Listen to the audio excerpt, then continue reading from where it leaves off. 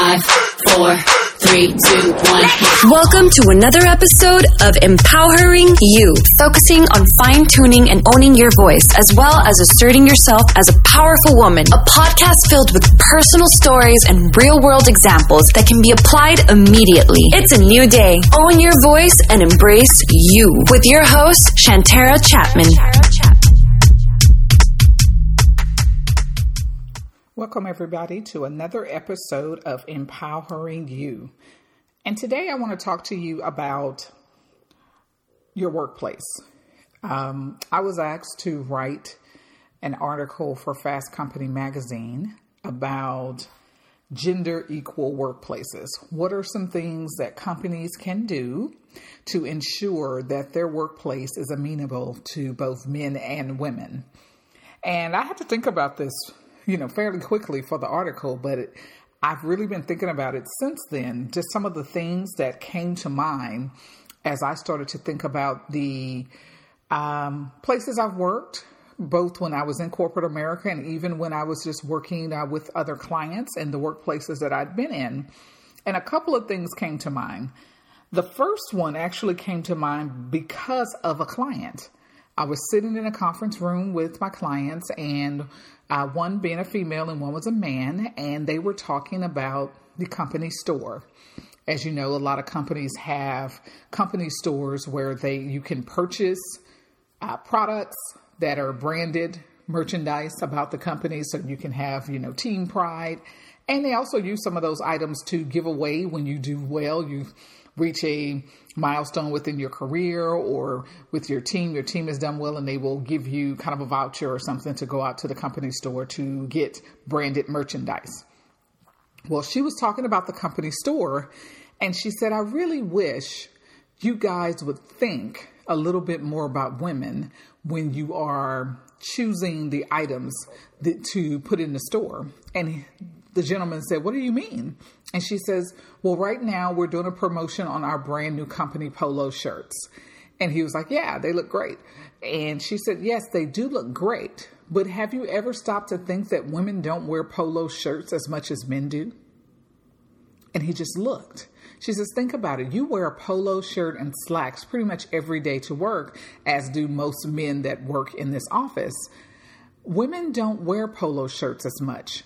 So when we're given a polo shirt as a gift, or when the company is promoting something, it's always something that seems to really lean more towards the man than the woman.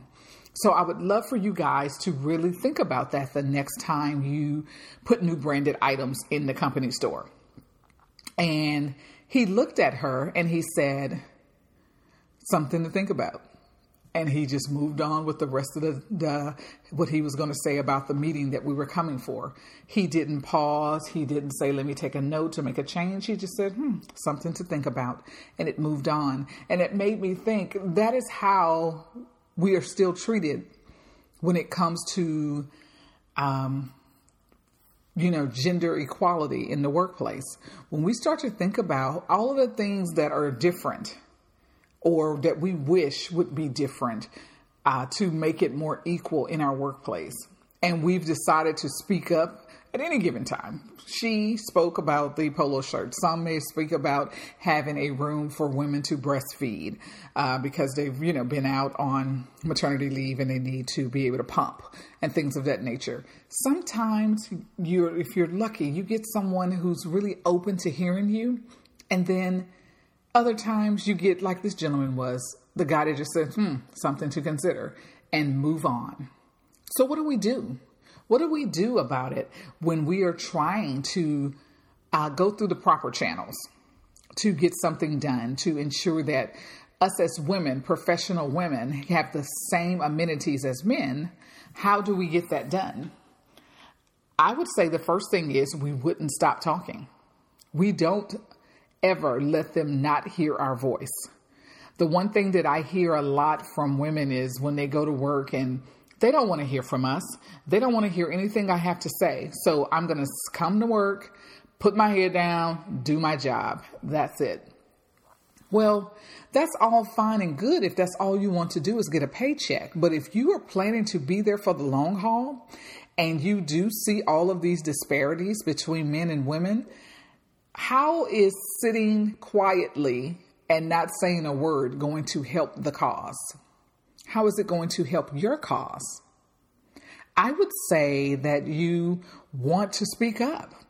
I would say every time there's an opportunity, you do bring it up. Don't let them forget about it. And it's not that you have to, protest. It's not that you have to do a freedom march for every single issue, because polo shirts is not really a huge, huge issue. But if it's something that you want to take on, figure out the proper channels and just make sure that they hear you. This young lady who was speaking to that gentleman in front of me that day, she could easily send an email to, the person that she knows manages all of the merchandise. She can go visit them in their office. She can continue to have the conversations, utilize some of the affinity groups that she belongs to bring it up as an issue there as well. So it's never forgotten that we really need to look at doing something other than polo shirts in this company. That is what we should do. One of the other things that I think about when I think about gender equality is a situation that I had years ago where I had an idea that I felt like should be investigated, or at least needed to be heard, to fix an issue within our office. We'd been talking about a particular issue for a while, and I was like, I think I know how we can fix this, or at least how we can go about addressing the issue. So I went to my supervisor and I started to explain to him what the issue was, and explain to him what I felt like my solution would be, or the things that I've been thinking about. And before he could even allow me to finish, he says, you can go talk to Brandon about that. He's our go-to guy for those type of things. And I was kind of taken aback, and I just said, okay. So I set some time to chat with Brandon. And so I went, and I've known Brandon, so no big deal, right? So I go and have a conversation with Brandon. And before I could even finish, once again, it was, that probably won't work. But thanks for thinking about it. I think I got this covered. It was very short. It was a very short meeting. And I was like, that's interesting. Well, I would say, within 30 days or so, probably a month later, I was sitting in a meeting and they were presenting some of the possible solutions for the issue that I, again, was trying to give my input on. And lo and behold, did I not hear the same idea that I presented to Brandon? I heard that idea and I was thinking, boy, maybe he actually took my advice or thought it through. I wish he would have told me about it. Well, no, he presented the idea as his own. And he was standing there getting praise from the bosses about an idea that was mine. Women far too often know this situation to be true, have lived through this situation. And the one thing that I would say here again is go back to your voice. How are you going to address it? For me, how was I going to address the fact that I'd given that idea and it was considered nothing? But when it came out of Brandon's mouth, it was everything. It was the best thing ever. And I think about the fact that Brandon was a white male. Was that the issue? They needed to hear it from one of their own. But my problem was you should have at least said that I gave you the idea. You should have given me credit because I tried to speak with you about it. So what did I do? First thing, I gave Brandon an opportunity. I went and had a conversation with Brandon about it. And he said, I did tell the bosses that you did it, but them, they never really get it completely. That's kind of the thing we have around this office. Everybody's moving so fast, they don't really listen. And my thought was, okay, Brandon, since you say you did speak to them about it, I'll make sure that when it's time for my review or when it comes up again, I will be sure that I just kind of thank them for adding my idea to the roster, and we'll see what happens with it. Well, Brandon looked a little, crazy. He kind of looked crazy, but he couldn't tell me no, not to do it because it was my idea. And I don't know if he, felt like it would be a he said, she said thing. It didn't even cross my mind that they wouldn't believe me. So we were at a company picnic, and I did just walk up to one of the bosses. We were chatting about, just small talk. And I just said, hey, I want to thank you for, at least acknowledging my idea. When I talked to Brandon about it, I wasn't sure if he agreed with it. But it sounds like, you guys felt like this was a great idea. I really appreciate you guys, taking something of mine and moving it forward. Let me know if there's anything I can do to help progress it. And he looked a little, like he was thinking about it. He was definitely off guard a little bit. And I was okay with that. I just needed him to know that this wasn't an idea that came from Brandon. And two, that I was not going to allow them to keep me quiet. Because a lot of times what we do is we just be quiet about it. And we be like, here we go again. They took my idea. There's nothing I can do about it. No, I mean, if they're moving forward with the idea and you're a part of the team, then great. It was all about the team. But you still want to ensure that they know that that came from you. Because see, in corporate America, it's all about the value you add. And that's the conversation that's going to happen with you when it's time for you to get a promotion, when it's time for you to get a raise. The question is, what have you done? So you want to be sure they know what you've done.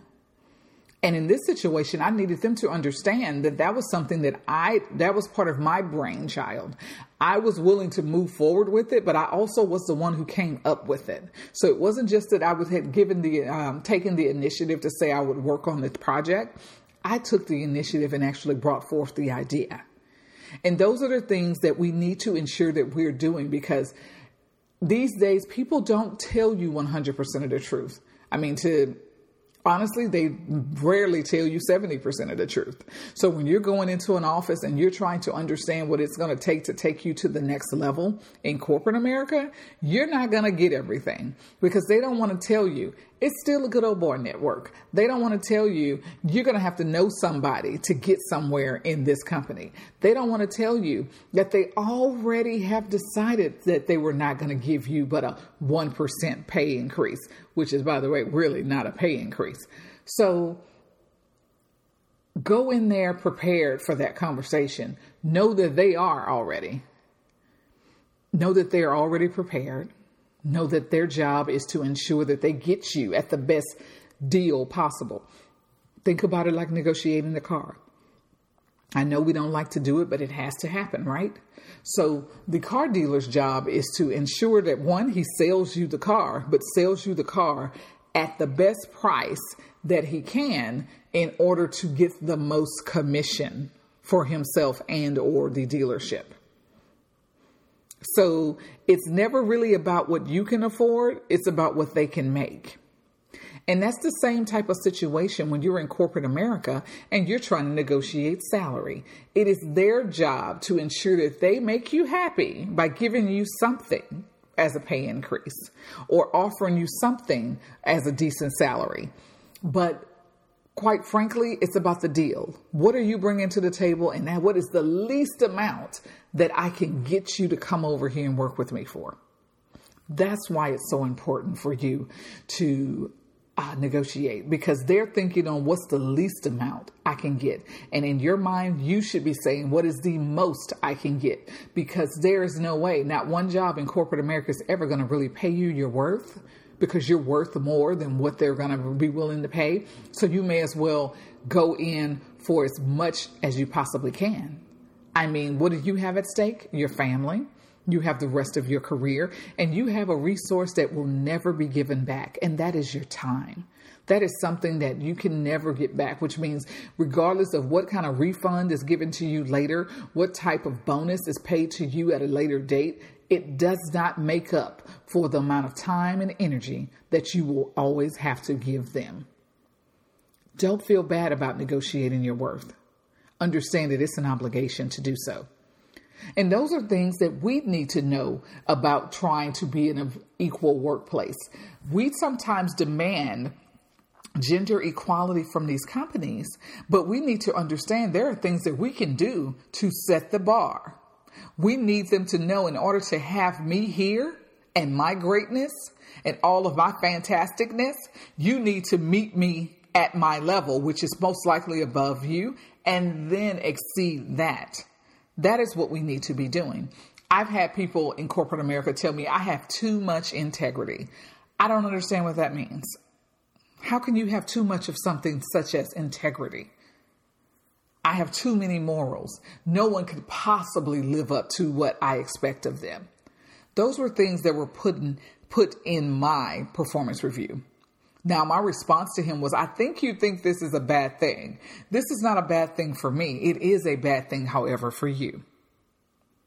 So really knowing who you are and knowing what you're willing to accept will dictate how much you demand in the way of gender equality in your workplace, whether it is your pay, whether it is promotional items and gifts and incentives that you receive, or even, some of the other things such as them being able to listen to you and hearing your voice in meetings or making your voice heard in meetings, being open to mentors and mentees.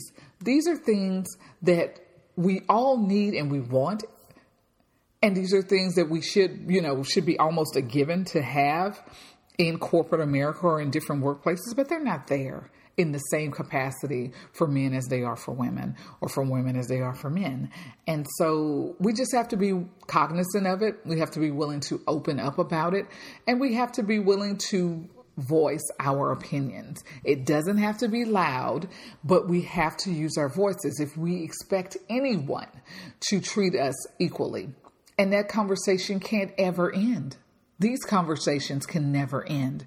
We need to continuously chip away at those barriers, continuously move forward and move forward. And before you know it, you're at the top of the mountain and you can reach down and pull others up.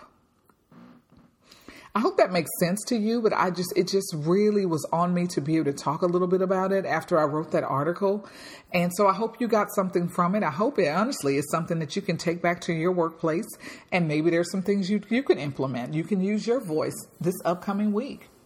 So thank you for listening to this episode of Empowering You. If you want to know what we're doing with Empowering You, if you want to purchase the book, go out to Empowering You, EmpowheringYou.com, empoweringyou.com, and you can purchase the book from that website. You can also go out there and see, I have a couple of other tour dates. I'm getting ready to go to Raleigh, North Carolina. And so I'm super excited about speaking at the Women's Empower Expo. And I'll be able to sell books there as well. So thank you. Again, listen to this. You can listen to this podcast on SoundCloud or Apple Podcasts. Be sure to subscribe and share it with your network. If you have questions for me about this podcast or know someone that you want me to interview, then hit us up on our Facebook page, Empowering You. We have this Facebook page there for people to ask questions and people to talk. If you are not a member of the page, just request to be a member. And of course, I will let you in. So again, thank you for listening to Empowering You. And I hope you have a wonderful, wonderful day. Goodbye.